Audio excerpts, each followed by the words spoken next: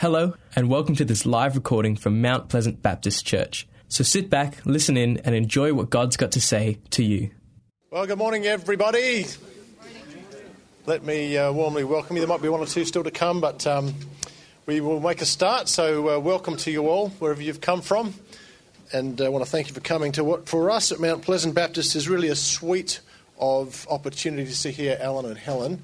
But let me just quickly tell you what you can expect from this morning. The plan, I think, is going to be pretty flexible, but our intent today is to have two main sessions that will be separated by morning tea, at which time the bookshop will be open just outside the door, and you'll see there's a whole raft of resources available as well, which are Careforce Life Keys resources on the table just over here. And then I think there is intent to also have a Q&A session. So we look forward to that. It'll be a great morning. You excited? Yes. Yes. All right, let me introduce now Alan and Helen Meyer. We're so glad that you guys are here, and thankful to you for coming.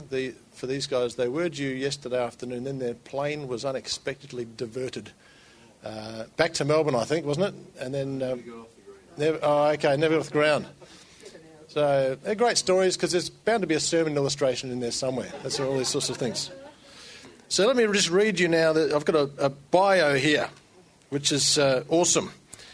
So this is it does sound a bit like This Is Your Life. So just bear with me. Helen and Alan met at high school, were married soon after leaving school. They both began their working lives as teachers before a calling into ministry. In 1983, they were appointed as senior pastors of Careforce Church, a church which grew to over 2,500 people. With a passion to see people healed and restored and living the best life that God intended for them, Alan and Helen established Careforce Life Keys, a ministry that releases healing, discipleship and evangelism, and which is now used in more than 2,300 churches and organisations in over 20 countries around the world. Amazing. After 26 years of leading Careforce Church, they stepped out from their roles and were released to travel and speak, focusing on the ministry of Life Keys both in Australia and internationally and in Perth. Alan has a doctorate from Denver Seminary. His project produced a program to restore and fortify the moral and spiritual integrity of men, known as the Valiant Man. And Helen has a Master's in Education, a Master's in Counselling. She's completed her Master's in Sexual Health at Sydney University in 2017. They've authored and developed many programs in their passion to help others. They have 4 children and an indeterminate number of grandchildren, according to my notes. Beyond number. No, 12. Like the grains of sand on the seashore. 12 grandchildren.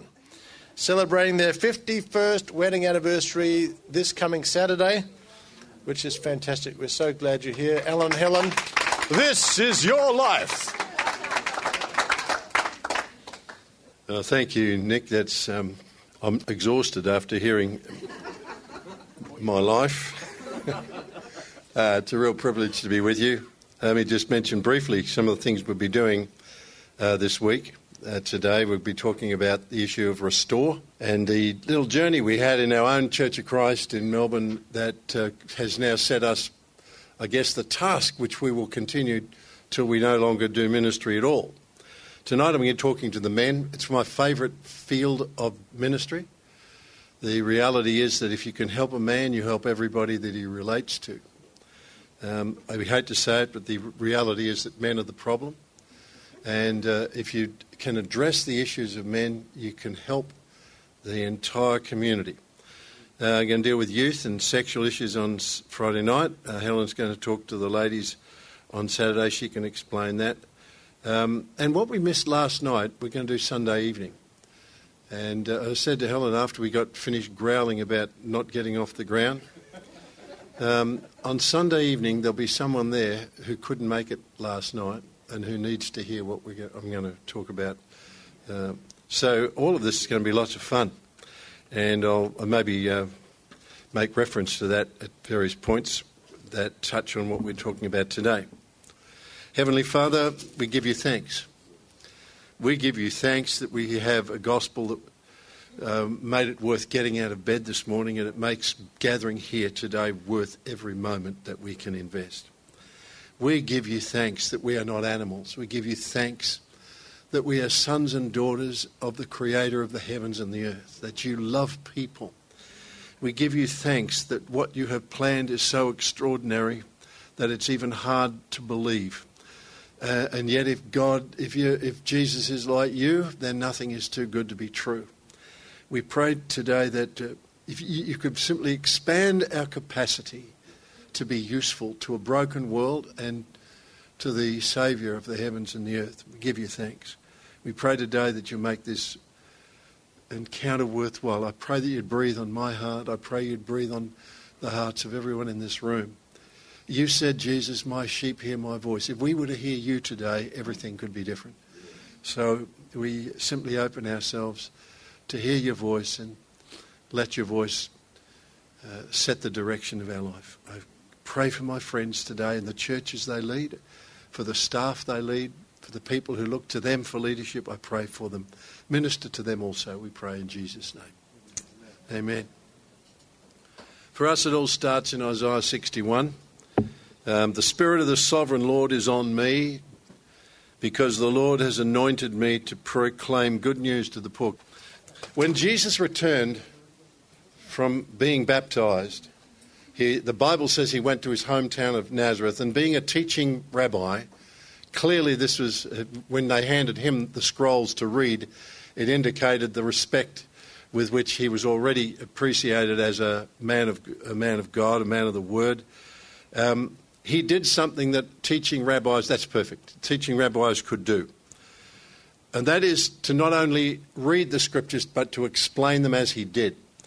And what is recorded in Luke chapter 4 is the way in which Jesus linked a number of passages in Isaiah together. Because if you read what Jesus said in Luke 4 and you read Isaiah 61, it's not the same thing. What he's done, he has conjoined a piece from Isaiah 42 with the opening of Isaiah 61. And Isaiah 42 is a passage which, if you look in your own Bible at some point, it has a subtitle called The Servant of the Lord. Isaiah 42, the servant of the Lord. It's as if he said, let me talk to you about the servant of the Lord. He pulled the piece out of Isaiah 42, plugged it together with Isaiah 61, and then said, today this is fulfilled in your hearing. In other words, I am the servant of the Lord from Isaiah 42 and from Isaiah 61, and this is my job description. And why that grips me is because he is the head and we are the body. If Isaiah 42:61, this whole issue of restoration, Jesus describes as his job description, it has now become ours because he is the head and we are the body. This, therefore, has become our job description. We are the body of Christ, and this is the passion of God. The passion of God is restoration. In fact, it's a wonderful thing that in Christ, he has determined to reconcile everything in earth, in heaven, and everything under the earth. He is the great reconciler, and restoration is one of the great passions of God's heart. As we read Isaiah 61, we not only discover that restoration is God's passion, we also begin to get introduced to the elements that are involved in the process. The Spirit of the Lord is upon me. That's where it all begins. One of the reasons I am impassioned to speak to Christian leaders about restoration is because the presence and the power of the Spirit is the most essential element involved in the restoration of the human heart. There are things that the Spirit of God can do that no exercise of the will, no intellectual download, no desperate attempt at the human level can ever replace. And just one example is the simplicity of the new birth. Except a man be born again, he'll never see the kingdom. That which is born of the Spirit is spirit. That which is born of the flesh is flesh. There's stuff the Spirit of God can do, nothing else can do. And the church is a temple made out of living stones for a habitation of the Spirit. If you can bring people in to the orbit of a Christian community, they find themselves sitting in an atmosphere. If it was Billy Graham, I think it was one of his profound confidences was that if I could get you into a worshipping atmosphere and into the orbit of the Holy Spirit, stuff will happen to the way you think, the way you respond. And it's one of the reasons he was an evangelist, one of the reasons he was a decisionist, make a decision. I'm not sure what my theology is any longer. The older I get, the more confused I've become. I was raised in a Lutheran environment. I understand the Lutheran position. I was influenced by Martin Lloyd-Jones, so I became a Lutheran with Reformation tendencies. And then I got encountered by the Holy Spirit, so now I'm a Lutheran with Reformation tendencies and charismatic overtones. And when you put all that stuff together, you're not always sure exactly what you believe. And so when it comes to the issue of how the human will and predestination and all comes together, one thing I feel really confident about is put a person in an environment where the Spirit of the Lord is not only present but is resonating with people, and stuff happens in that environment with a human life that can't happen anywhere else. So I just feel really confident. I love the preaching process. I love the discipleship process, because you get persons in amongst the living stones where the Spirit of the Lord is. I think there's the moments where demons can't disrupt them in the same way as they do when they're surrounded by people. And it means that I see the church as being such a vital part of the restorative process. And one of the tragedies that is in recent years, there is a very strong movement to attempt to intimidate Christianity as being insufficient, incompetent, ignorant, incapable, and increasingly saying, well, if you must play with spiritual things, at least do it over there quietly and in private while we get on around the really important business of living. And Jesus would like to say something about that. Jesus would say, I sit upon a throne, and I said to my disciples, all authority in heaven and in earth has been given unto me. You bring people into my presence and things will happen that cannot happen in anybody else's presence. That's the significance, I think, of churches deliberately engaging in restorative processes. Here we are surrounded by the Spirit. But the Spirit is not the only element involved. It's not get everyone to, shout hallelujah, sing longer songs, cast out more demons, bless God, do all that stuff as much as you can. That suits me. But there's more to it. The Spirit of the Sovereign Lord is on me because he has anointed me to proclaim good news to the poor. The second element of restoration is the cognitive processes. People don't change because they're stupid or because they're ignorant or they just think stupid things. It only requires one stupid thought to separate you from the kingdom of God. The Israelites thought they were grasshoppers that separated them from God's purposes for 40 years. One stupid thought.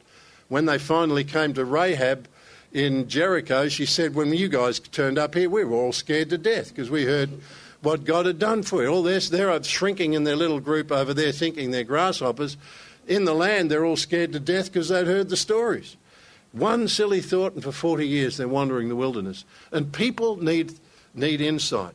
When Jesus came preaching, he came preaching, repent, for the kingdom of heaven is at hand. And repentance is not weeping, it's not crying, it's not hating yourself, it's not flagellating yourself. It's metanoia, it's the turning of the mind. And one reason people don't change is they've never heard enough truth to make it possible. They can't repent because repentance is a turning of the mind. They've never heard enough. You could sit in a church for 25 years as a survivor of sexual abuse and never hear one thing that actually touches on your area of brokenness. And as a result, you'd sit there thinking God doesn't love me. He never addresses my issues. Well, if you ever heard the stuff that would address your issues, change becomes possible. Repent, for the kingdom of heaven is at hand. And repentance demands sufficient input, cognitive input, to make the change of thinking possible. And as a result, preaching is not essentially jumping up and down and saying really enthusiastic things. It is the delivery of truth packages, enough detailed, insightful truth packages to make the change of the metanoia possible. And if you add that to the presence of the Spirit, you're starting to make progress. But still there's more. He goes on. He has sent me to bind up the brokenhearted, Now comes the issue of an environment in which emotions are understood and nurtured. The fact is, a healthy, healing environment is not simply a highly spiritual, educational download. More Bible study, more truth, learn more verses. In an emotional environment that is not conducive to understanding the struggle of the broken heart, very little gets in. And so the tone, the way in which people are spoken to, the way in which they speak, the look on people's faces, the manner of voice, all of it has its role to play in creating an environment in which broken hearts can safely confess their struggles, be transparent, hear enough truth, and begin to believe to get it in or to let it in. And one of the things that we've done, unfortunately, is to believe that if we could just get everybody in small groups, that's exactly what would happen. Read the book of Job.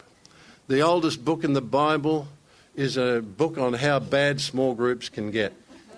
And we have to appreciate the fact that getting people in small groups sometimes sets them up for a disaster rather than a breakthrough, because people have never been trained to know how to create the environment of safety when grief is on the agenda, or hurt, or brokenness, or relentless sin is on the agenda. And when we don't know how to minister to that, we create an unsafe environment. People get plastic. They harden their hearts rather than soften their hearts because they're just trying to survive. And in an environment of judgmentalism and a failure to appreciate amazing grace, the goodness of God, the mercies, the patience of heaven, all of that kind of stuff, a small group can be about as dangerous a place as it actually gets.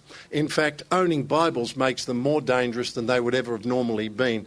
If you went to the pub to cry your heart out because your wife was dying of cancer, it is very unlikely that the publican would say, "Why the long face, mate?" "Oh, my wife's dying of cancer." "Oh, really? Have you ever thought of sowing and reaping? You know, what have you been sowing, mate? What do you reckon you've been sowing to reap the thing?" See, the publican is not going to say that to you. But in a small group where people own Bibles, it's exactly what they will say to you.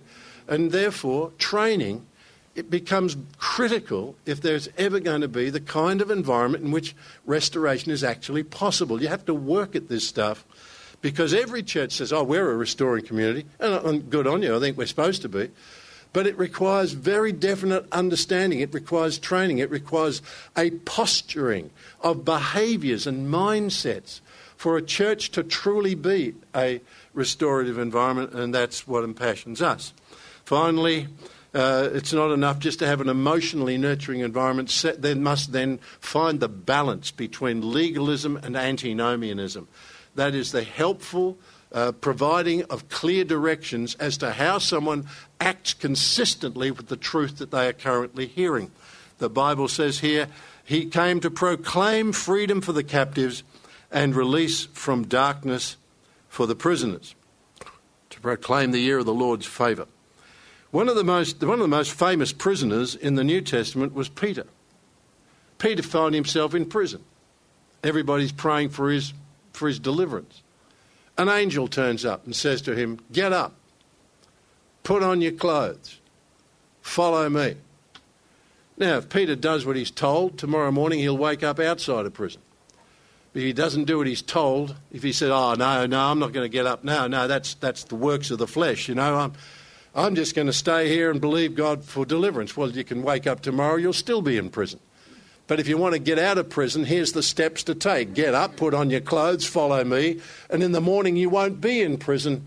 It takes some significant skill to tell the difference between legalism and box-ticking practices and appropriate decisions, which, if you are willing to make them today, will be part of the restorative steps that will lead you to a totally different life tomorrow. Get up, get dressed, and follow me. And that, again, requires some skill. Now, all of this summarised comes to God's glory. Go to a few more verses. "And they shall be called oaks of righteousness." That's God's plan for a human life. He didn't create you to be a weed. He created you to be an oak of righteousness. And an oak is a powerful, extraordinary demonstration, magnificent demonstration of treehood, if you like to put it that way. And here's what the Bible says. God's plan is to turn you from a weak little sapling or a weed into an oak of righteousness, a planting of the Lord for the display of his splendour. God thinks a truly restored human life is the best advertisement to who he is as a father. And this then becomes the challenge of our life. Now, how do we get there? Let me talk to you a little bit about the state of our nation. We have a nation in trouble. Everybody knows that. 48% of currently children are receiving childcare. I have a friend of mine who spent millions of dollars on creating a state-of-the-art childcare facility in his church for one reason, and that is because he said most of the kids in this community need childcare. The fact is, if I give it, I said, theologically I'm opposed to it. Mostly mothers should be taking care of their kids, but the reality is most mothers have to work. So if we want to really be a game changer in our community, come up with a state-of-the-art childcare centre and let us be the point at which they connect with that area of need. 30% of children receive care from their grandparents, and I don't want to get diverted, but one of the things that grandparents need to be thoroughly aware of today is the tremendous impact of devices, of pornography, of a very deliberate use of the internet at the back of all things to coach and encourage every user of the internet into addictive cycles of various kinds from which big money can be made. And our children are one of the prime targets. We maybe get to that later when we talk about the parent thing. Don't shake your head, baby. I'm going to do it. Oh, yeah. 83,000 estimated abortions 2005. We don't always have up-to-date figures. This comes from McCrindle and his research on his social research. 1/3 of all births are now outside of marriage. Cohabitation, 81% plus now. People live together before they're married. In 1995, 100,000 marriages. 2015, 113. Marriage isn't less popular. People just delay it an awful lot longer. And what they do is they don't use the church. They don't connect with the church in the traditional ways. Only 25% now of marriages actually take place with the assistance of an ordained minister, and the church therefore is now missing a huge opportunity to connect with the community because they just avoid us when it comes to marriage. Divorce, people divorce at similar rates.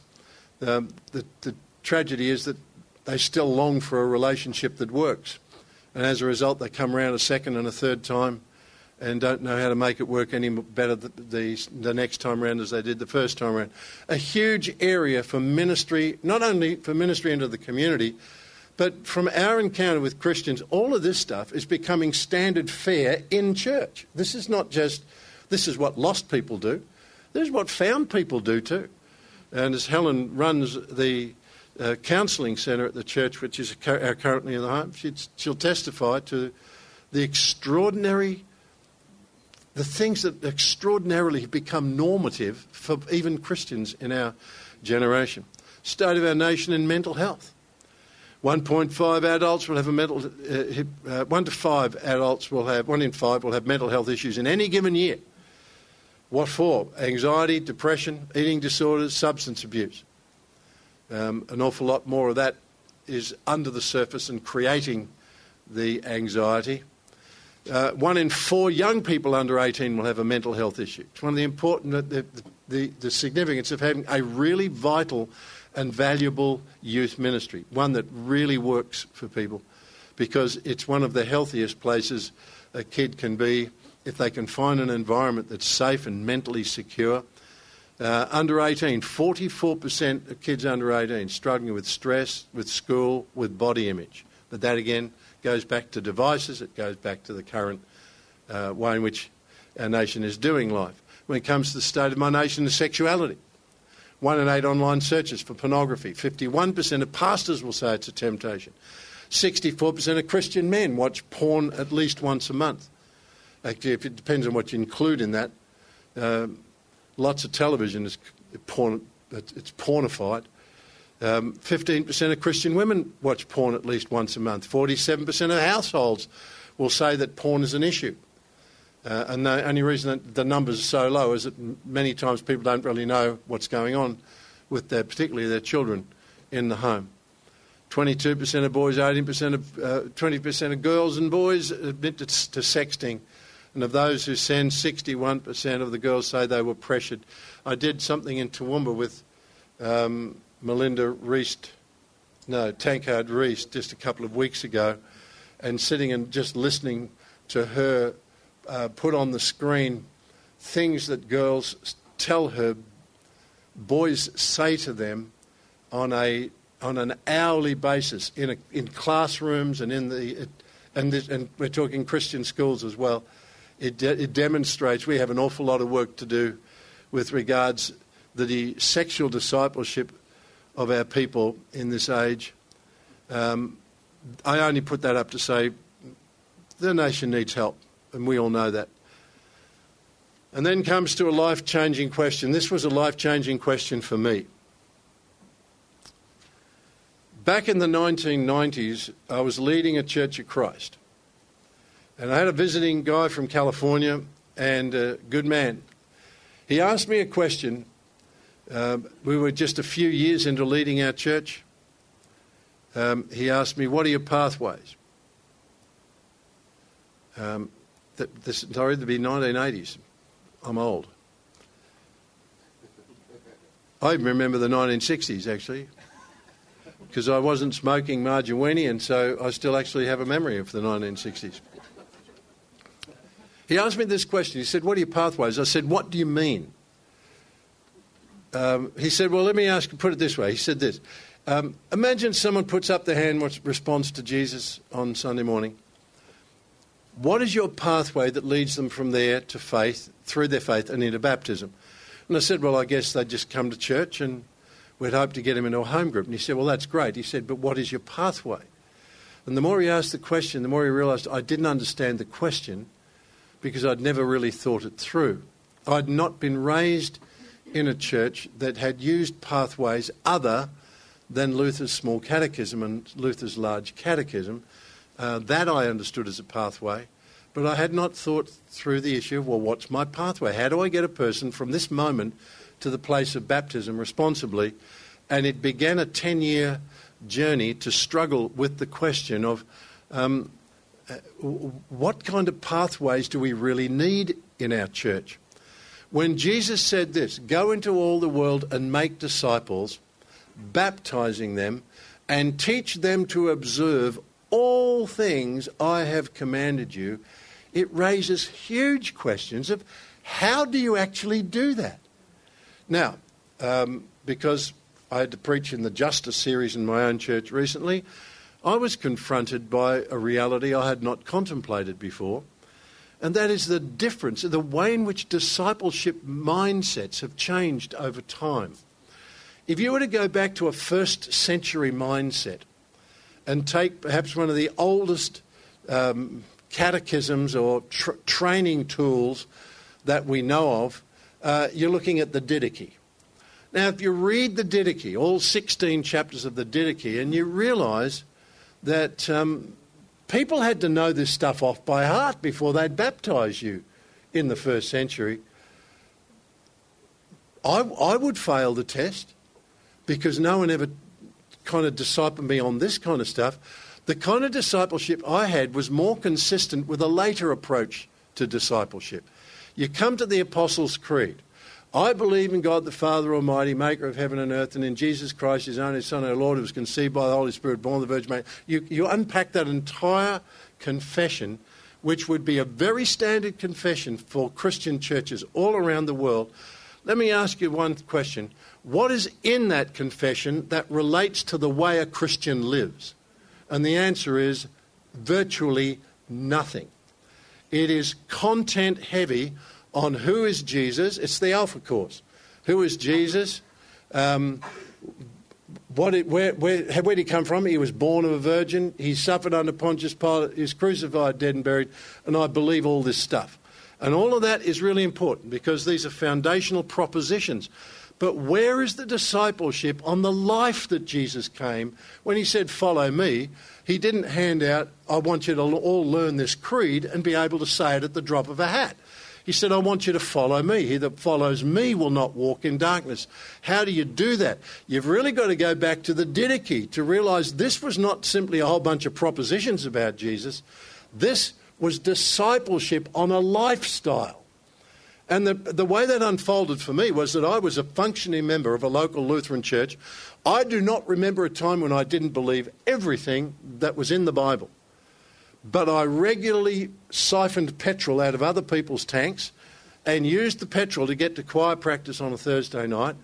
I regularly stole my lunch from the university cafeteria because our emphasis was on believing rightly, but the emphasis on living rightly had somehow got lost in the process. In fact, as Lutherans, it was almost, you've got to be careful about that living rightly stuff because you'll start thinking you're saved by works. And I remember preaching at Lutheran youth camps and being told, when I said to the kids one day, except you're born again, you'll never see the kingdom. And I was told you can't say that to Lutheran kids. I said, why not? Well, because they're all born again when they were baptised. And I said, I'm not sure I can be a Lutheran very much longer because I think these people need to get born again as much as anybody else. I think we're believing stuff that in some ways almost reduces their commitment to lifestyle rather than makes or urges them to be followers of Jesus in a truly Jesus-like lifestyle as they're trusting in him. Said more than I intended to there, but there you go. Get all that for free. When there is no pathway, when you haven't got a pathway to accomplish this, it becomes serendipity as to whether ever people find out what this stuff is about.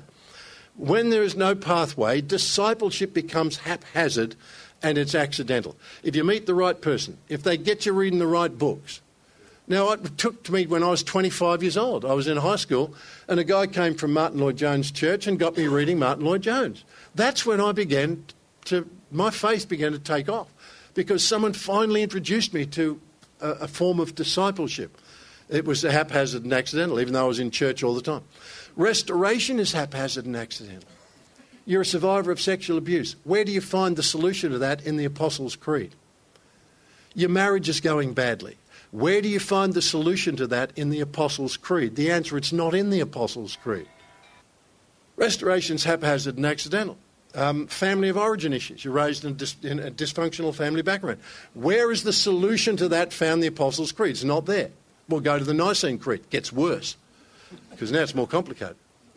And you think if you understand, very God, the very God, light of light, begotten, not made. So if you understand that stuff, that maybe I'm making progress as a Christian, and you may be going backwards. You may know more, but be less like Jesus than you ever were because now you've got something to argue about and be mean and unkind to people about.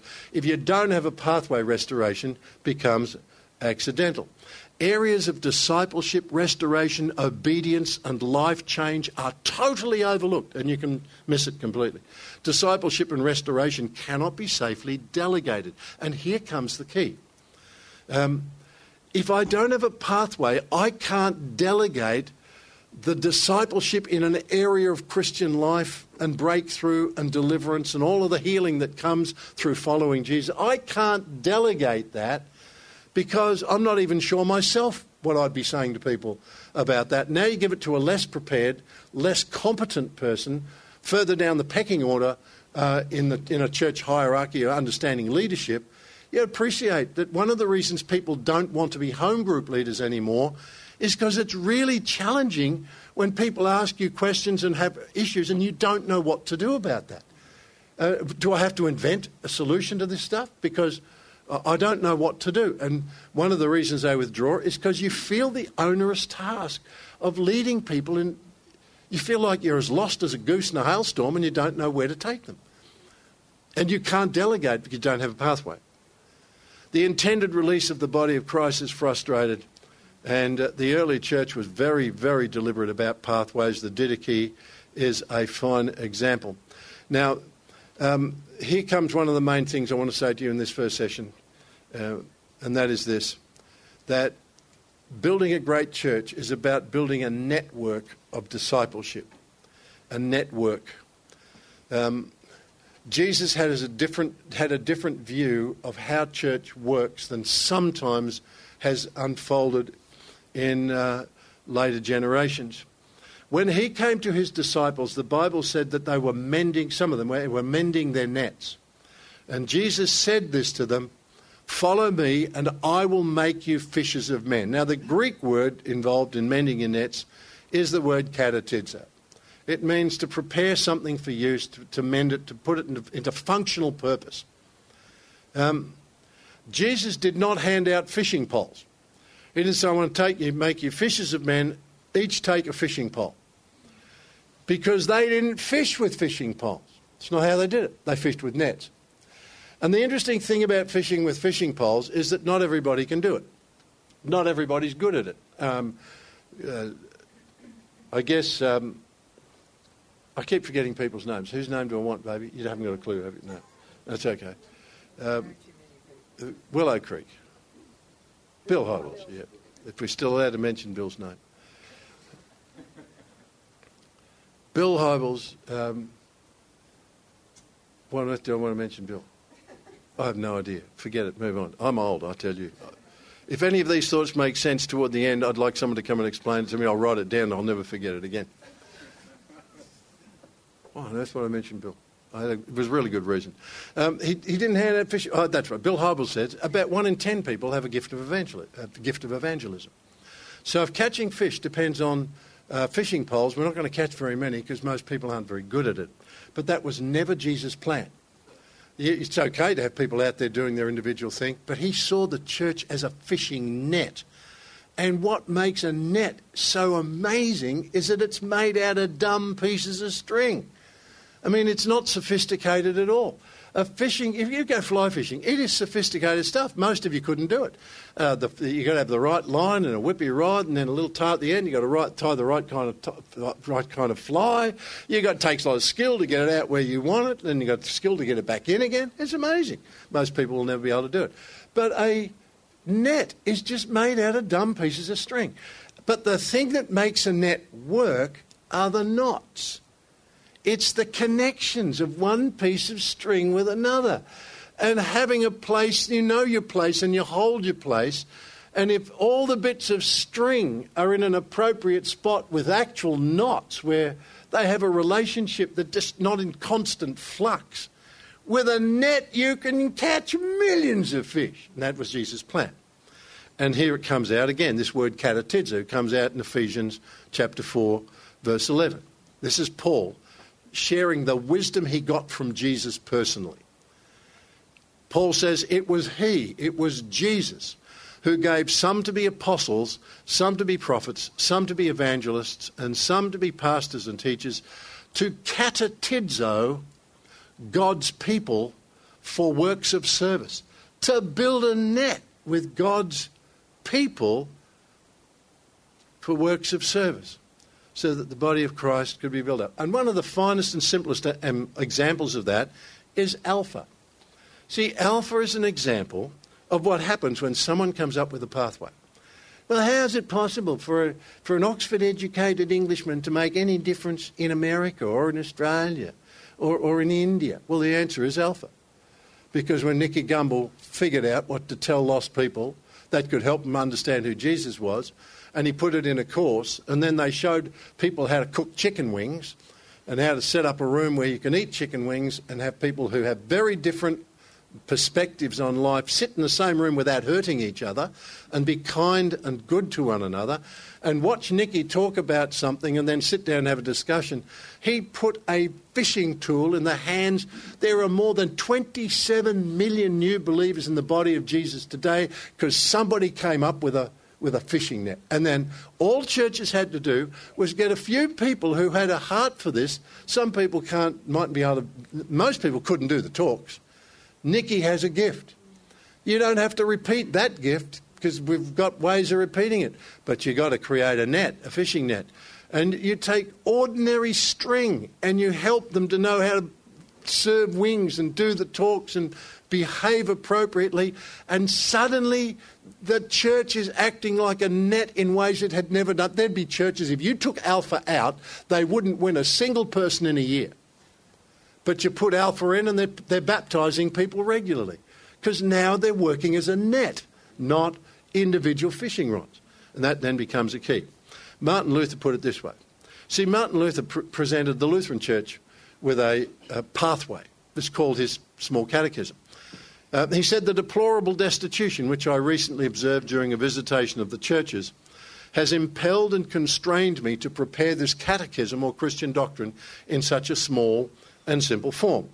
Alas, what manifold misery I beheld. The common people, especially in the villages, know nothing at all of Christian doctrine, and many pastors are quite unfit and incompetent to teach. Well, thank you, Martin. That's very encouraging. Yet all of us are called Christians, have been baptised and enjoy the use of the sacraments, although they know neither the Lord's Prayer nor the Creed nor the Ten Commandments and live like the poor brutes and irrational swine. Thank you, Martin. We appreciate that too. Still, they have, now that the gospel has come, learned to abuse all liberty in a masterly manner. He created a pathway. It's called the Small Catechism. 500 years down the track, I was the recipient of that pathway. At the age of 13, I spent 2 years with my pastor on Saturday mornings. He would take us through and disciple us on, some of it didn't stick real well, and that's where the milking the petrol comes from. Sometimes you've got to go through it more than once.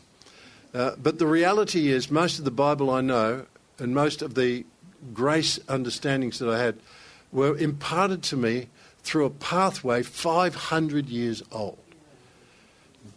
George Whitefield says this, my brother John Wesley acted more wisely than I.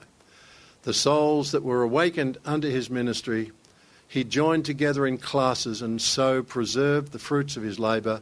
I failed to do this, and as a result, my people are a rope of sand. George Whitefield was profoundly the better preacher, but he had a lesser impact.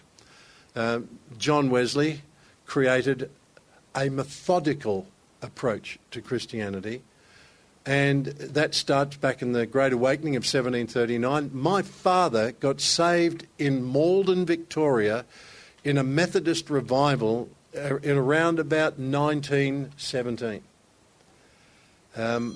My dad was a recipient of John Wesley's ministry 200 years down the track. I am the recipient of that. Pathways are really, really important.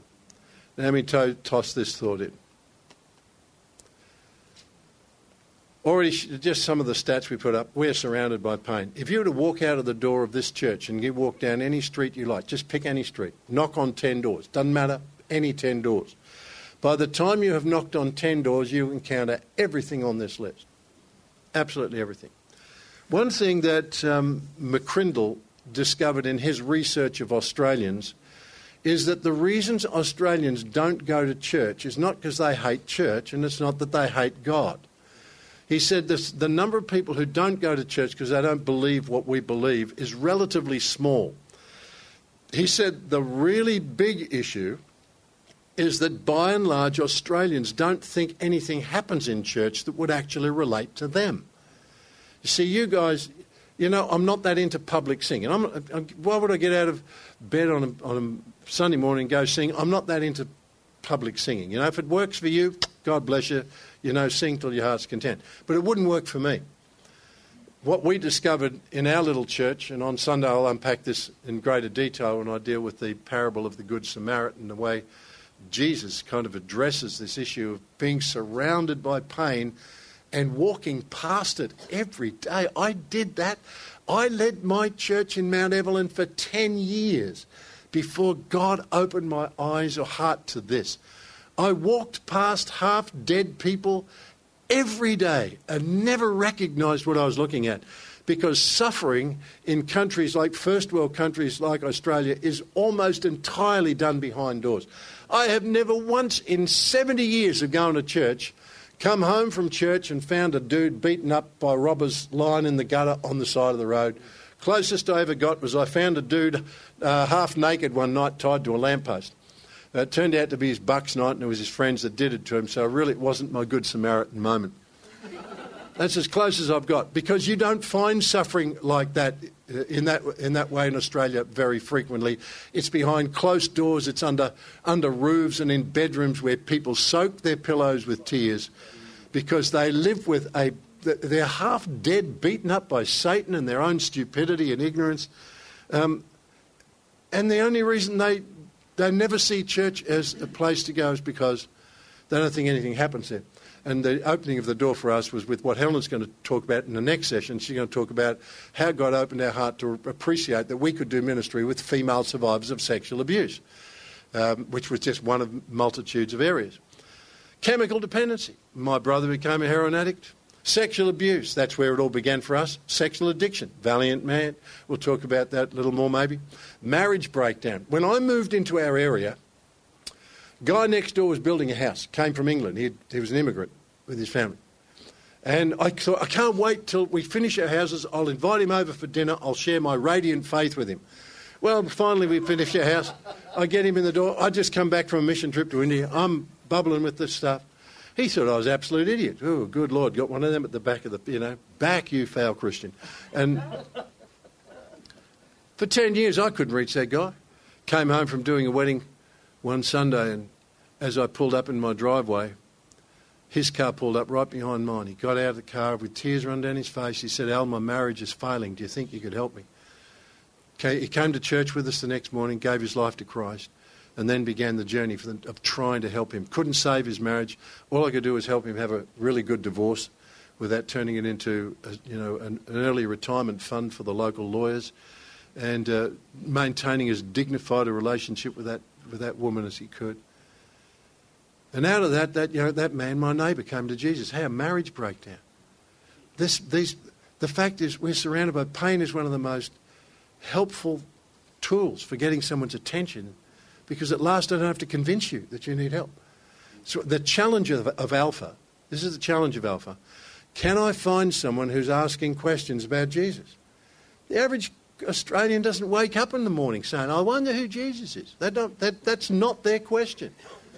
Their question is, why can't I stop drinking like I do? Why do my wife and I fight so much? Why can't I get these kids to behave themselves? Why do I keep watching porn when I know it's killing me and it's making me, I hate myself for doing it. I just don't seem to be able to stop. Why can't I manage money? Why is our debt so out of control? That's what the average Australian wakes up wrestling with. And if churches were dealing with this stuff, not just, we often say, I preached on that last year. Well, the pity was they weren't there to hear it. So they don't even know you did that.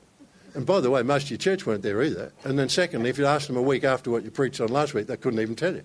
And as a result, we sometimes overdo the amount of discipleship we think we can do from a pulpit.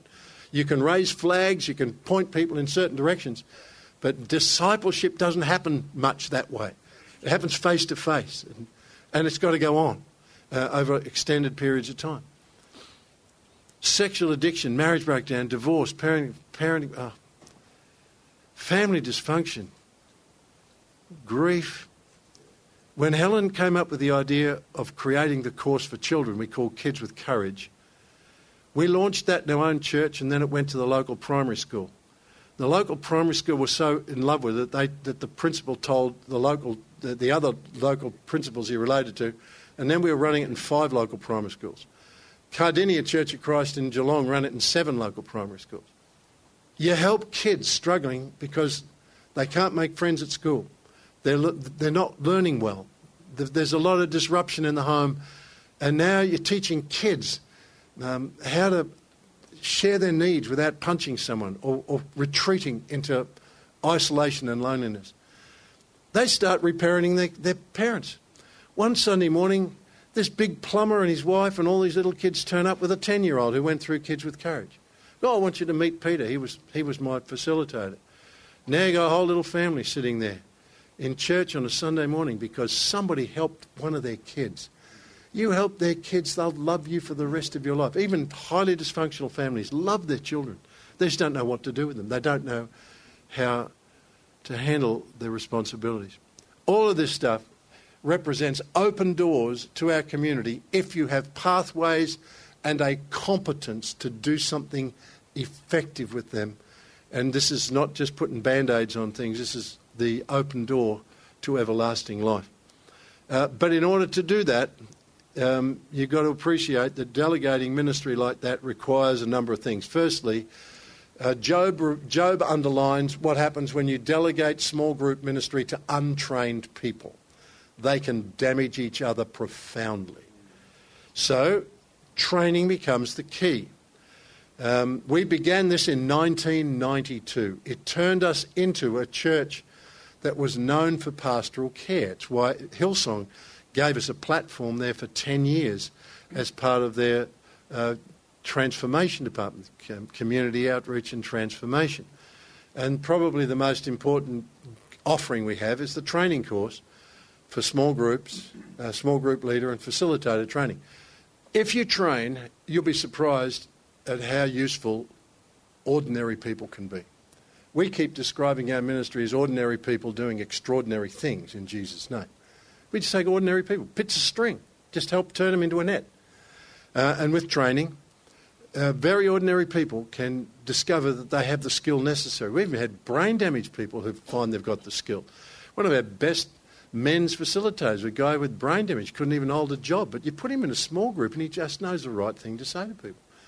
Little training, it's amazing who can get deployed. Secondly, you've got to put tools in their hand. If you don't have a tool, if you've got a tool like Alpha, train some people to use it, get the rest of the church shooing people in their direction, and they'll catch fish for you. The same is true in every area. And as I said with Alpha, the challenge you have with Alpha is can you find people who are asking questions about Jesus? With our stuff, you don't have to. That's not the challenge. Can you find people who are desperate enough to want to do some work on their marriage? And we built all of our courses not from a Christian perspective. It wasn't about doing ministry to Christians, although we're doing ministry to Christians. It was doing ministry to people, saved or unsaved. Because I have this raw conviction, if I can get unsaved people sitting in these groups, I can say Jesus as often as I like. And as long as what I'm doing makes sense to them, I can say Jesus till the cows come home, and they're quite happy with that. I can ask them, would you like me to pray for you? And they'll be happy with that. They just want to know that it's not just mumbo-jumbo, it's not just spiritualese, that it really is helpful, insightful stuff which they could begin to live out. Put a tool in their hand. We got 15 of them. We created 15 different tools to address different issues. Then you've got to use your best people. Don't wear out your best people. One of the dangers of having some skill in the church is that people will kill you. They will come to you because you're the man or you're the woman. Well, use them to provide structure and support for other people so that you've got people to delegate. They can use their skills to coach and encourage and answer the really tough questions, while other people, like worker bees, just continue to build the hive. They're just building it all the time. Structure and support, and then believe in the body of Jesus. I think the church is a magnificent thing because it's the bride of Jesus. Jesus is the greatest healer the world will ever know. If I could just bring people in the orbit, I keep thinking that anything's possible.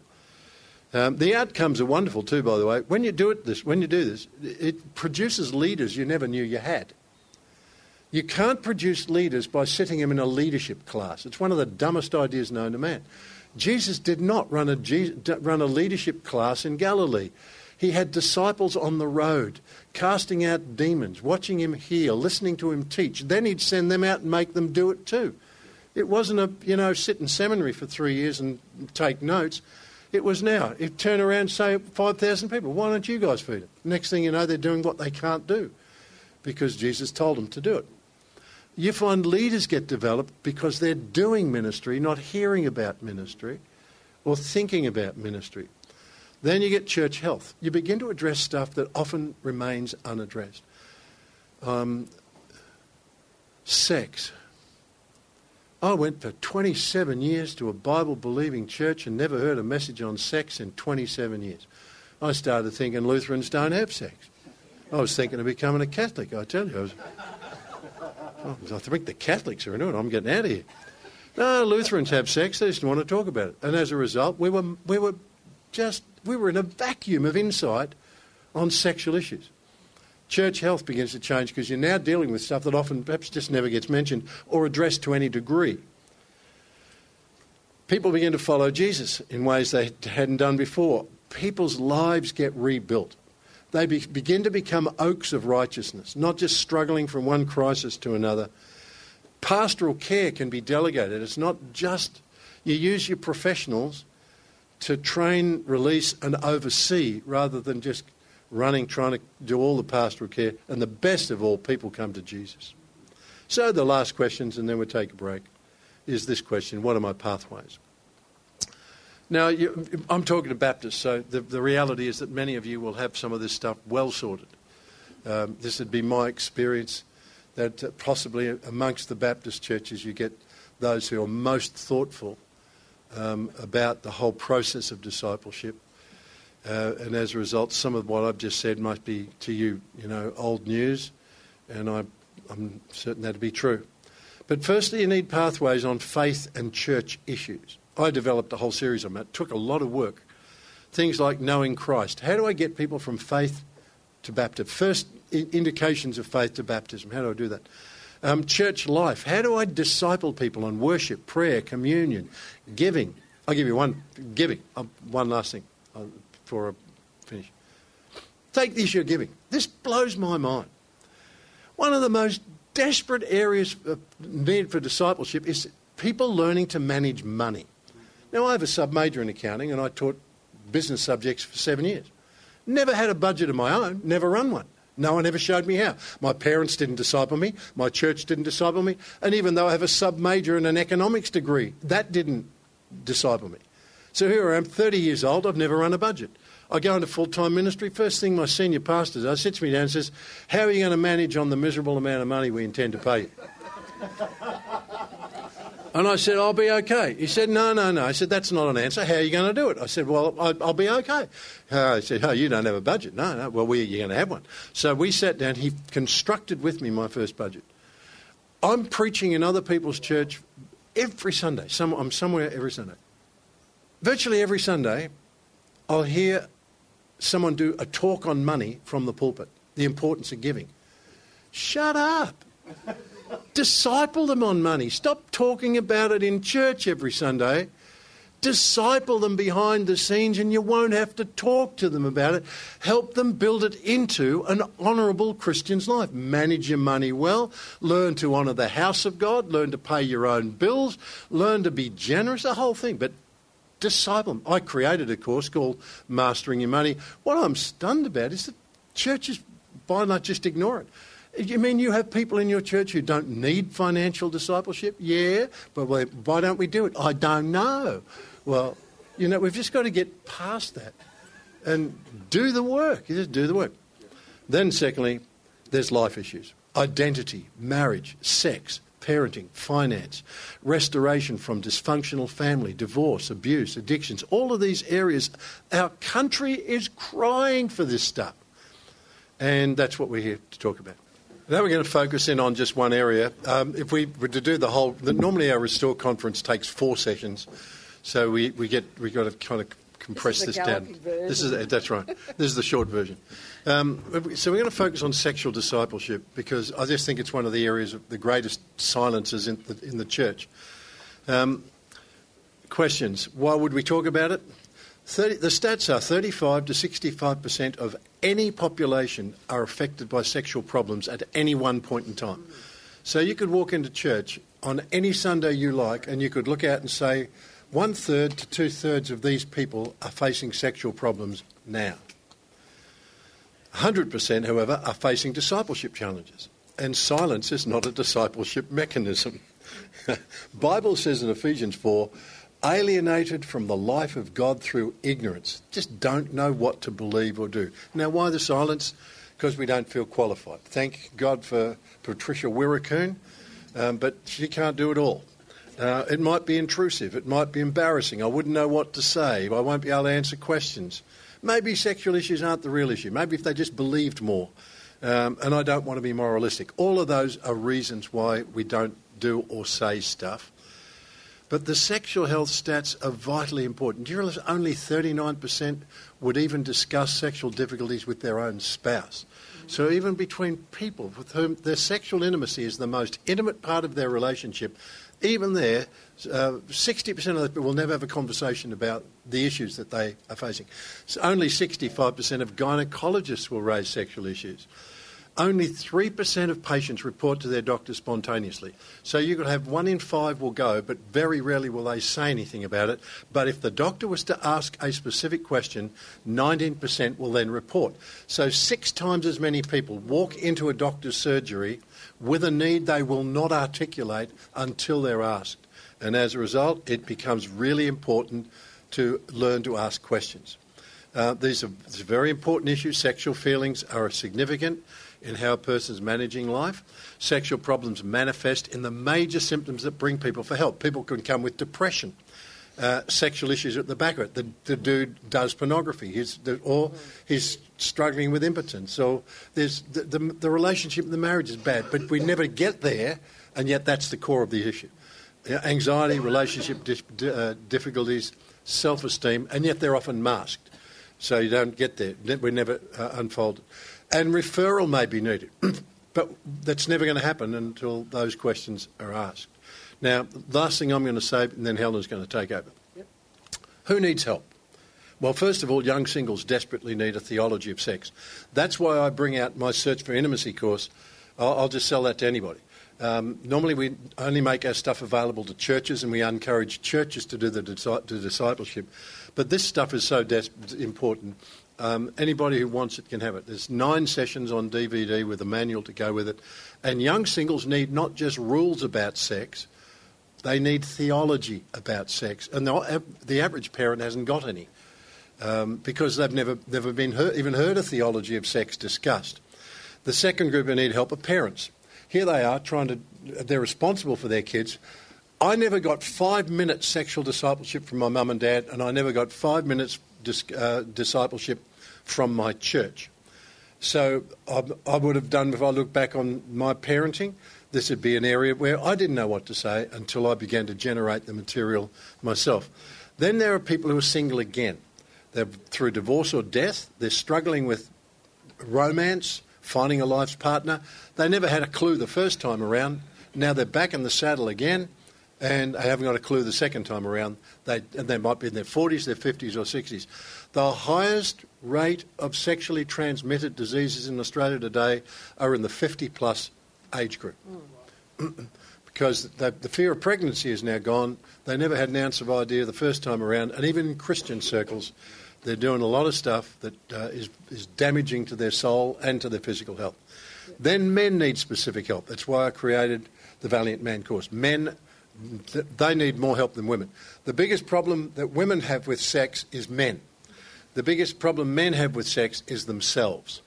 And if you can help men, you help everybody. 98% of the sex crimes reported in Victoria in 2014 were males. 98%. You figure out, if you help men, a lot of people have a less stressed life. Then, of course, married people.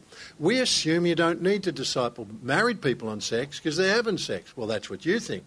And they bring the distortions from their single years into marriage, and getting married doesn't heal a sexual distortion. It gives you a place to express it. And it's why marriages are miserable and they break down. One of the best things we've been doing in this last 2 years, we've got a partnership going with Focus on the Family, and we're doing marriage retreats for a whole weekend. And you realise in the body of Christ just how desperately people need marriage discipleship, including sexual discipleship. This is what Helen's going to talk to you about. Survivors of sexual abuse need specific discipleship. And then finally, confused over gender alignment. Am I gay? Am I straight? LGBTQI issues. They become, now that's not my expertise. Helen's got some. I haven't got any, so don't ask me. Helen's now going to talk to you on one of the great breakthroughs in our church life, the Door of Hope. Thanks. Thank you, Al. Okay, look, this is an area that we started out in terms of our whole discipleship reaching our community with, and it just happened the way God unfolded it for us. I just want to say a couple of things about context. This is a church where we actually developed it. This course or this journey pathway, whatever you want to call it, is not theoretical. It actually sprang out of life, out of need, out of the area. And we were on the fringe of Melbourne and in a semi-rural area. And we basically, socioeconomic setting, people sometimes think, well, you just need to have all these high flyers to do anything much. No, we were actually a blue-collar area, lots of tradies, lots of farmers, lots of labourers. It was very much a high-needs area. Very few services out that way. Back down the valley, which was basically, the valley was behind our church. There was a high suspicion of anybody in government agencies or anything like that. And as we know that families that are struggling tend to more and more isolate themselves from the very help that they need. And so we were able to make some inroads into that area through the Kids with Courage program that we developed that enabled us to be in schools, secular schools, primary schools, and then eventually into the homes of some of these families that were really struggling, and really be able to develop some trust. See, the whole trust issue is the big issue for those families that we were wanting to help, or God just led us down that pathway. But it's the whole issue of what do you do, how do you build bridges? You have to build it through trust, and very many of these families have struggled with that. So, but how did we begin? Well, first of all, very briefly, it started with one of our staff members who had such a heart for female survivors of sexual abuse because she was hearing a lot of stories. And so she decided to take herself off to do a course, and she did a course. She started seeing people one-on-one, but the issue was that when people started to hear that they could get help, we started getting people from the community come, and a line outside her door, her office door, ended up burning her out, simply because it's just face-to-face, one-on-one. You can't possibly deal with the needs that we have in our community. And so God kind of led us through that pathway. What were we going to do? And through a series of events that I haven't got time to go into, but some real miraculous things, you can say God was looking over our shoulders, saying and pointing in different directions, bringing people around us. What resources did we really have? Well, we started, we formed a team, and we felt like, okay, the thing that's really missing is training, because myself and a senior nurse and a couple of other women went to the US and had a look at a whole range of different things that was happening over there in terms of support groups, in-hospital treatment programs, churches that were running outreach and restoration programs. And the one thing we came away with was there is no training, really. There's no uniform training. There's no way of helping people do this well. I mean, I sat in some support groups where we had perpetrators with survivors, can you imagine? Other groups where we had a room full of about 50 survivors of sexual abuse trying to be run as a single group. So you can imagine, and I guess with my teaching background, Alan's teaching background, we felt like you've got to train people to do these things well. So we formed a team from within our church, because our church did actually have teachers, social workers and welfare workers. God had done a really good job of stacking our church with the very people we needed. So we developed a team. We got together with Alan with theological background as well, and we developed that small group leader and facilitator training, which very little's changed except the quality of the presentations changed a lot. The other thing that we established was policies and protocols on how you run these kind of courses, which goes across the board to all of our 15 courses, but across the board, if you're going to have any sort of integrity in the community, with community agencies, with the secular community, you actually have to do things the right way. And the way we did it was we actually trained people within our church how we wanted them to proceed, perform, even when we had unchurched people coming in. We didn't do it one way with the churched people, and then when unchurched people came, we changed the methodology. When we did the training, we were modelling what we wanted to see happen, because that's the only way people are going to grow and train and sit within the framework of what you're trying to do. And as Al said, we had people who you wouldn't necessarily pick out and choose to be competent facilitators, but with good training, with good frameworks, with good supervision, they actually become quite competent at being able to do things that if you let them loose to do it, they couldn't achieve. So Anyway, so what I just wanted to say now is that the material I'm about to share may be an issue for some of you. And I just wanted to say that if you find yourself feeling uncomfortable, please just sit in your chair straight, press your back against the chair and your feet to the floor. Just giving you some things to do here. Just take some deep breaths and just look around the room and say, I'm safe. This is a safe place and these people are my friends. Okay, would you do that? Okay, so the Australian Royal Commission into Sexual Abuse, that's been a big thing that's brought people out of the woodwork. But we were doing this, remember, back in 92. But over the years that we started to do this program, we had a few things happen. One day we had a guy turn up in Alan's office. He was the producer from Four Corners, the TV show. And Alan was a bit suspicious. We don't want people here filming our church.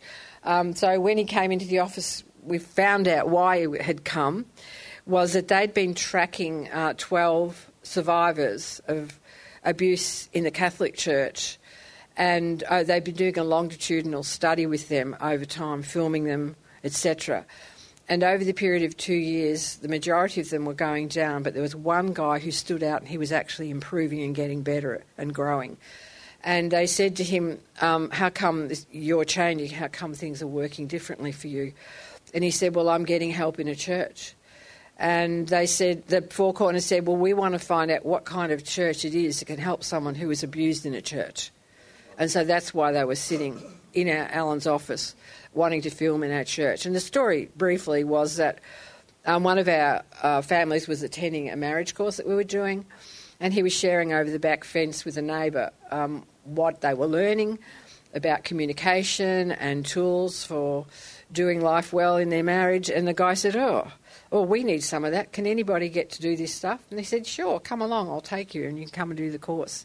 And so this guy sat through our Making Marriage Better course over 10 sessions, started to grow, and on the last night he asked, how do you give your life to Jesus? And so there they were, sitting in our church. We didn't even know, but that's the value of delegating and setting things free that people can, within that framework, these things can happen. And so it was more than talk, and so that's why that producer was in Alan's office. We use the term survivor because it says something about victory. It says something about still here, still going, rather than victim, which kind of has a sort of a disempowering sense of it. And so we use that. We acknowledge the strength and the courage that people have had to keep on going. And the one thing we also need to realise is that every survivor's experience and its effects are going to be unique. So there's not some little cookie-cutter way of dealing, coping, growing, but there are certain fingerprints that will help a person. The Royal Commission in Australia made the need for support more pressing, but the problem is we just don't have enough trained people to do things one-on-one. How do you actually do help? How do you become the sort of place that your community and the secular agencies actually will trust what you do? Well, this is how it happens. The first thing is building a referral network, which is what we did. We had a number of places where we could refer people, doctors, psychiatrists, counsellors and so on. The other thing we also realise is that anyone who comes in contact with someone who is a survivor needs to see themselves as a facilitator, in other words, a supporter, unless they have the necessary training to take that person further. One of the things that's been really helpful is the Scottish Episcopal Church developed a paper, Guidance on the Pastoral Care for Survivors of Sexual Abuse, both past and present. This is really significant because very often we have professional people, and I'm one of them, I'm a clinical counsellor, saying, oh no, you couldn't possibly do that, lay people can't help in support group sort of settings with survivors of sexual abuse. It needs an expert person. But the ways of doing it are possible, and this paper actually was developed on the basis of evidence-based practice that they put out these guidelines. Love it. So the other thing about survivors is that it's quite courage just to go through their lives without often sharing with a single person what's happened and developing all kinds of coping mechanisms. Some of them are not so healthy, but just doing continuing life. The other thing to realise as well is that survivors of sexual abuse can live very successful lives and be very competent in areas of their career and in their relationships. But there are overall negative long-term effects of being a survivor of abuse that affects perhaps in ways that sometimes the person isn't always aware of. And then later, when it's prolonged and it's not dealt with, can come out in health-related issues. But in terms of the groups, let me just talk a little bit about how it works. We set up the protocols and the structure, which are part of our Careforce Life Keys policies and procedures. We do it with all the courses. And one of the stories I just want to share you briefly with Anna. She was a woman who'd come to do the Door of Hope program. I just love this stuff. It just so moves me. That she really, really struggled with her life. Her life was very dysfunctional. She'd grown up with a big history of abuse in her background. She really struggled at school, so much so that when she came to do the course, we actually had to read the manual onto disc so that she could actually take it home and do it that way because her literacy levels were so poor. By the time she finished the course, we just saw such a huge change in her. She'd always thought she was dumb. She always was told that she was nothing and no one, even in class. And by the end of that course, that 10 weeks, with the support of the group and the feedback and encouragement, she had grown such a lot. And over time, that growth continued, and she went back to school, to TAFE College, developed her literacy, and later she trained to become a welfare worker. I just love a story like that, don't you? Her life changed. Anyway, I could get preaching, I won't. The important thing, and we know this from what we've been hearing, and I realise that with George Appel's appeal in the news the last few days, then yesterday, how this has been a hugely triggering thing for people in the community who have struggled with abuse. They want to be heard, and we have to create a climate of validating people and listening to them. And I'm sure with Safe Churches stuff, Al and I have both done the Safe Churches thing. That's a really important thing for us to help our people and our leaders to be really aware of. But also there is somebody in one of our local towns in Melbourne, Bendigo, who's been tracking with some of the survivors with the George Appel thing. And when he was in Rome and wouldn't fly across to Australia to have his interview, the survivors said, we're told by the authorities we can have a video link so you can actually listen to it. And that was not enough for them. They wanted to sit in the room, they wanted to hear him being asked questions, they wanted to hear his answers face to face, because it's a really important part of the process. It's not just for females, it's also males. We recognise that males are survivors of sexual abuse too. And when Alan did his first course for Valiant Man, there were a number of those that came up in the surveys, probably higher than you even realised, Al. But the male survivors of sexual abuse, we've worked with them. We've used the same course with male survivors of sexual abuse. They've used it in prisons in Brisbane. It's been used in churches, all over the place. Why does it work? Because the issues are pretty much the same. The only difference is there's maybe a couple of things that were changed and shifted around, but other than that, the same course. And very often for men, it's been men that's abused them, not always, but it's pretty rare that it's a female, but it does happen, we recognise that. But with most of the men, it was men. And so for them to have female facilitators is actually quite safe for them. And for them to watch the video with me doing the presenting is actually safe for them too. So they're not identifying or having to go through that emotional barrier. So it's worked really well. It is a course that we developed that has credibility and longevity. Thousands of people have been through it. It's something we need to do because there aren't enough one-on-one. Okay, so I'm just briefly outline the sessions so that we've got time for Q&A. We look at the arena of healing, which is those four areas Alan was talking about, the spiritual, the cognitive, the feelings and behaviour areas that we work in. We have a signed group agreement that everyone agrees to. That's the case with all of our courses. It is a signed agreement. It's a closed group. Confidentiality is paramount, except for the legal ramifications around some things. So we explain in the second session what is abuse, and people might say, well, why do you have to explain that to people who've been abused? Because very often some of the behaviours and things that have happened to them, they haven't recognised as abuse. So it's part of the education process.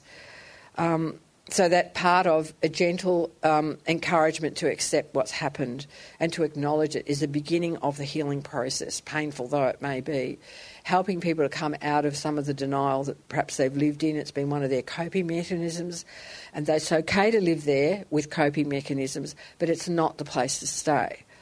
The third thing, we look at stages of abuse, looking at the family background, how it can occur, looking at how people have survived in the middle of perhaps dysfunctional families, and they've done really well to survive, and they are affirmed for the fact that they've survived, but now we're going to move beyond that, find out who you really are, just like Anna did with her whole background, and the beginning of a rebuilding process. We look at shame and guilt, obvious things there. Contempt, we look at.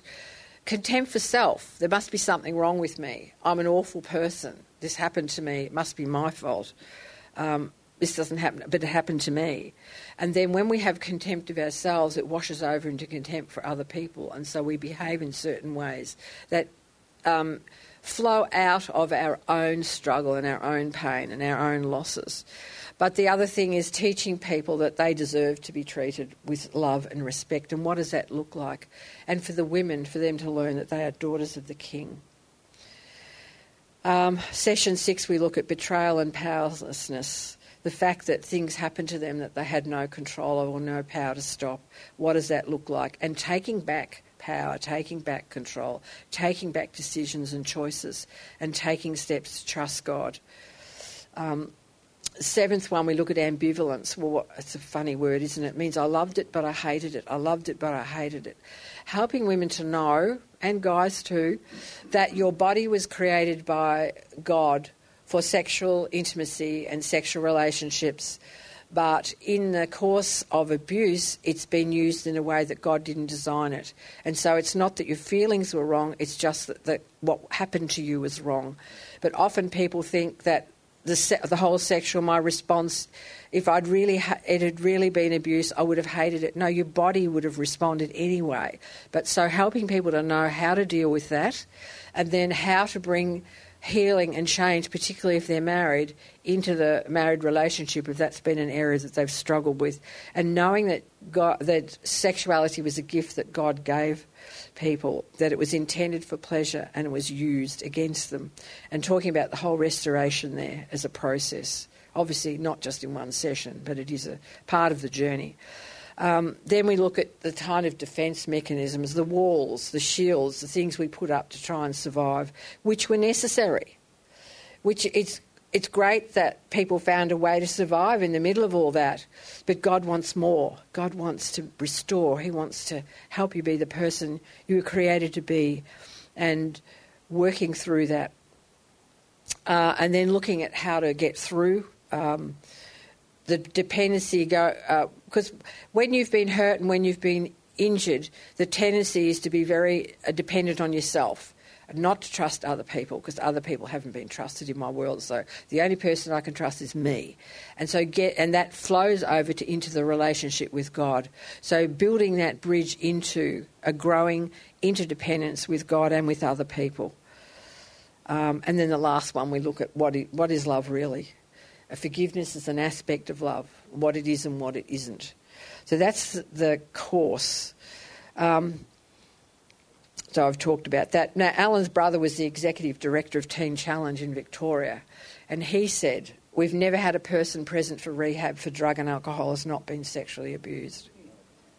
And he was the director for 14 years. Supporting a survivor, here's a few things that this comes out of that paper by the Scottish Episcopal Church. They said, research shows that the people who help survivors do not come from any one professional background or use a particular therapeutic approach. and they do not necessarily have high professional status. And I'm going to qualify that in a minute for all those of you who are counsellors. But supporting a survivor, there's no fixed rules for helping, but there are some guidelines. Okay. As I said, everyone's unique. The first thing is come alongside those who are healing and support them. It's just support. Sometimes when you find out or you're supporting someone, don't let it just be you one-on-one, but form a triad. Have a 3. So it's not... Otherwise it can become a bit overwhelming for the person who's doing the pastoral support. Ideally with someone who's a bit further down the track in the healing process, and maybe another pastoral care person who understands and has some insight on how to bring support, but not counsel. We're not doing counselling. And that can form the basis of a future small group. Where did I get to? Sorry. Okay, the third thing. Prayer and emotional support is part of that process. One of the things that people have found helpful is to go through the Boundaries course by Cloud and Townsend. You can do that with maybe the 3 of them. You can do that whenever they want. So you're not waiting for a group particular time on a Thursday night, but it can be done when it works for them. But to develop the skills as a support person through the small group leader and facilitator training. One of the things that we discovered is the more people we had trained in that area, although they didn't all go on to be Life Keys support group type people, they had the competency and understanding when we needed pastoral support for someone in the church, that they would actually then know who to call on because they've done the training, they understand the processes, they understand where boundaries start and responsibilities continue, and so on. So we had people who wouldn't create dependency on those they were supporting, that they could track with people, regardless of what the issue is, whether it was sexual abuse or anything else. We had a good, strong cohort of 150 in the church that we could draw on. Now, I mean, you scale that down to how big your church is, but at least you've got people who can do that journey with somebody else, and it's not all coming back to you. It was a huge support for us in terms of pastoral care in the church. The everyday issues that are really important is that you don't unplug a person from coping mechanisms. They have survived and they have done as a good a job of thriving as they can. You stay in the support zone when you're a support person, non-professional person. The person might be on medication, so you never say you shouldn't be. You shouldn't be on. It's not your job. The third thing is don't tackle behaviours that leave a person vulnerable. In other words, start unravelling a person, pulling down their internal structure and not knowing how to rebuild that. That's the professional's job. You need to wait till you're in a safe environment for that to happen. Yeah, I'm looking at the time. Everyday issues. Listen, don't probe too deeply. In other words, if they're going to tell you the story, don't ask sort of voyeuristic questions. Just let them talk about what they want to talk about, but just make them useful if you're going to ask questions. Don't be voyeuristic. If you've got you're wondering about stuff, don't wonder. That's not appropriate. But beware of challenges for yourself, and that's why we say use a triad and get support yourself if you are one of the people who are tracking with someone. The other thing to do with people that you're supporting is get them out exercising, walking, doing some fun things. Because when you've been in survival mode most of your life, you don't even know what fun is. You need to know how to have fun. Someone has to actually teach you. How weird is that? No, it's not weird, actually, when you've been through a struggle and a lot of pain in your life. Get the person journaling for feelings and self-awareness. So they're actually, it's another way of people getting out their feelings and building awareness. And build a timeline for them. So, for example, if this person's come to you and they've shared or it's come across your path, then get the triad going, but work towards a time when they can actually attend a group. Or in that triad process, this is why we say referral, that person might need to be referred to a professional person and get some help there as well. And then model safe and healthy boundaries. So don't do their shopping, don't do the things that you know that they're capable of doing, because all you do is create dependency in that person. So just for us, and this is what we advise, is that people who come to do the Door of Hope need to be screened. So we have an interview process to find out what help they've had. We want to know, have they had any help, or is this the first time they've actually put up their hand? If it's the first time, we want them to see a counsellor for an assessment as to whether they have appropriately, are ready for a group process. Not everybody is. If they're having counselling, then we'd ask for a release from their counsellor that they're okay with them coming to do the group. It may be a very historical sexual abuse. We had somebody, it was 20 years ago, but she was at a place where she could self-select. So you've got to do some kind of screening process, and in the screening process that's where we have our professional people and our very skilled facilitators doing that process. So it's a duty of care. There's questions on our website that you would ask, and the things that you would need if they were on medication that's psychotropic, that you would ask their doctor for permission for them to attend the group. Most people are thrilled to bits to have some kind of program they can send people to, because, as I said, there's not enough one-on-one. The other thing is the cost for people for counselling, if they don't have private health cover, and even then it doesn't cover it. So a group is a good way of helping people with all of the guidelines that come with that. And finally, the person may have lived a long time with the effects of abuse, and it doesn't need to be fixed tomorrow. And urgency is not the approach to rebuilding unless the person's in danger, and that's a whole other thing. And respect the time and space it takes to heal. Yes, people can have power encounters, and the Lord can really touch people significantly, but there's a process, because there's a whole inner rebuilding and thinking process that needs to take place in people for them to be able to stand in the midst of the healing that God can bring to them. Anyway, for us, this was one of our hugely effective, and still is, evangelistic courses that our church used and developed and continues to. And, you know, some people used to say, we don't know of any other course like that around, and we'd think, oh no, we're being really modest. No, I don't think so, but actually there isn't. I don't know any other course around that can help lay people, support people who are trained, get into the process of bringing healing, with supervision, mind you, to people in group settings. And I think as churches, let us be the answer, because the Royal Commission and all this stuff with George Pell and the Catholic system, who have good people in it, who are suffering as well, we need to be seen to be bringing some answers. And one of the things we found was when we had good protocols and policies, when we did things the right way, the secular agencies around us and the doctors and the people used to send people to us because they were really happy with the way we handled issues. So that's very important in terms of our integrity. Okay, I'm done. I'd like to show them just one last slide as to why we do the training the way we do. The last slide that Helen would have done if she'd had her own computer would be about training. But it goes to the whole question of training at every level in our churches for small groups. The opportunities effective small group ministry can open up for every church are quite profound. What we need to appreciate, however, is the importance of the training process given the wide spectrum of small groups that could be functioning in any church and the different skills needed to handle that diversity well. We make a mistake when we think small group ministry is just the shallow end of the pool for which not much preparation is required. The deep end of the pool, as far as small groups are concerned, are those groups where the focus is going to be on restoration. We could be talking about something like divorce recovery, marriage enrichment, parenting, chemical addiction, grief support, recovery for survivors of sexual abuse, or a group focusing on sexual discipleship, such as the Valiant Man course. All of these groups are at the deeper end of the pool. Now, questions arise.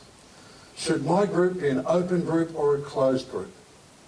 AA have determined that it's appropriate for their style of group to function as an open group. But would that be appropriate for your divorce recovery group? That's the first choice to be made. Then come questions about protocols and group agreements. How will people get into this group? Do we need to interview? Do we take all comers, or do we need to assess their readiness for a group? How large should the group be? What group agreements will be required to keep this group safe? Will agreements be written and signed? Will there be supervision of facilitators? How will we debrief? You see, when you're dealing with people who've already been hurt and they're needing a safe place to grow, the protocols and the behaviours are critical. Facilitators will need to clearly understand the protocols and why they exist. They will need skills, insights, tools and support. But if they have training, if they have support, and if they do their job well, they can be the difference between life and death for the people they care for. The deep end of the pool's a bit scary for you? Well, let's go to the shallow end of the pool. At this end of the pool, the focus of the group is not around restoration, it's around function. We just want a worship team small group so our worship team can develop close relationships and get ready for Sunday services. We just want good connect groups so our believers can get together and develop friendships. All those protocols you mentioned, well, they aren't necessary for us.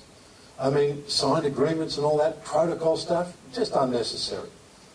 Just how much training can anyone need for that? Well, you're right. To apply all the same elements to the shallow end of the pool would be unhelpful. However, when a small group leader has never experienced the protocols, the structures and the skills necessary to make sure that ministry at the deep end of the pool is actually helpful, they have no idea how to adapt those elements to the group that they're leading. So groups begin without ever addressing key issues that will be vital to their success. Now, we can show you how to adapt those elements to make sure your group hits the bullseye. Will your worship group be open or closed? Will your connect group be open or closed? What group agreements and group goals will you discuss with your group to ensure everyone is on the same page and unfulfilled expectations don't break someone's heart 6 months down the track? And here's something everyone needs to hear. It only takes one comment by one person in a small group for that group to suddenly move from the shallow end of the pool to the deep end of the pool. Suddenly a wounded heart surfaces. A sin is confessed. A grief is expressed. A contradiction is articulated. Someone just found out they have cancer. And the water just got deeper. No matter what kind of group you intend to lead, every leader needs the kind of training to ensure that moment is handled appropriately. Anyone who wants to be effective in leading an alpha group will need to know how to function at both ends of the pool. They'll need to know how to fulfill the function of friendship and openness around food, and how to provide a safe place for the most profound doubts and fears to be expressed in an atmosphere of safety, support and understanding. Every small group leader and every facilitator needs to understand how to function for Jesus in deeper water, and then learn how to modify and adapt those skills for the group that God has given them to lead. And that's what this course is all about. Let's express our thanks, shall we, to these guys. Fantastic. And Helen's prayed for us. I'd like to just pray for them before we make our way out of this room. But before I do that, 3 things in order of increasing importance. Eat the food, buy some resources, but then probably most importantly, I reckon, spread the word in terms of the other opportunities over the next few days. There are a number of them for different kind of categories of people, and these guys have come a long way. I think it'd be great just to absolutely maximise, just spread the word, tell people. You need to come and hear this stuff. It's life-changing. But let me just pray on your behalf for these guys as we part company today. Lord, we do thank you for this morning's sessions, and just mindful that there've just been some difficult and sensitive and challenging issues for us to wrestle with. And along with Helen, I would just pray for each one of us that you'd help us to take hold of those things that you are planting within us, not only for our own healing, but for ministry we might undertake in the future, where we'll be helping others through some of these difficult areas. So thank you for uncovering these things. And Lord, we do want to pray for Alan and Helen over these days to come, that in the midst of a very busy and grueling schedule in many ways, that you will empower them, that you will encourage them, you'll strengthen and sustain them, that you'll give them unexpected blessing, Lord. Give them unexpected inspiration of just the right thing to say at the right time, even if it's not in the notes, not in the system. And yet, Lord, by the power of your Holy Spirit, that you just breathe your life into the words that they say in these different contexts. And we pray that these would be words of healing and of genuine restoration, not just information, Lord, but life-transforming substance that will just bring change to people's lives for the better. So bless them, Lord. We thank you for them, and we pray your strengthening, your encouragement into their lives over these next few days in particular. In Jesus' name, amen. We hope you enjoyed this message from Mount Pleasant Baptist Church. If you'd like to talk to someone about what you've heard today, then you can contact the team at Mount Pleasant Baptist Church by calling the office during office hours on 9329 1777. Thanks for joining us. We look forward to your company again soon. God bless.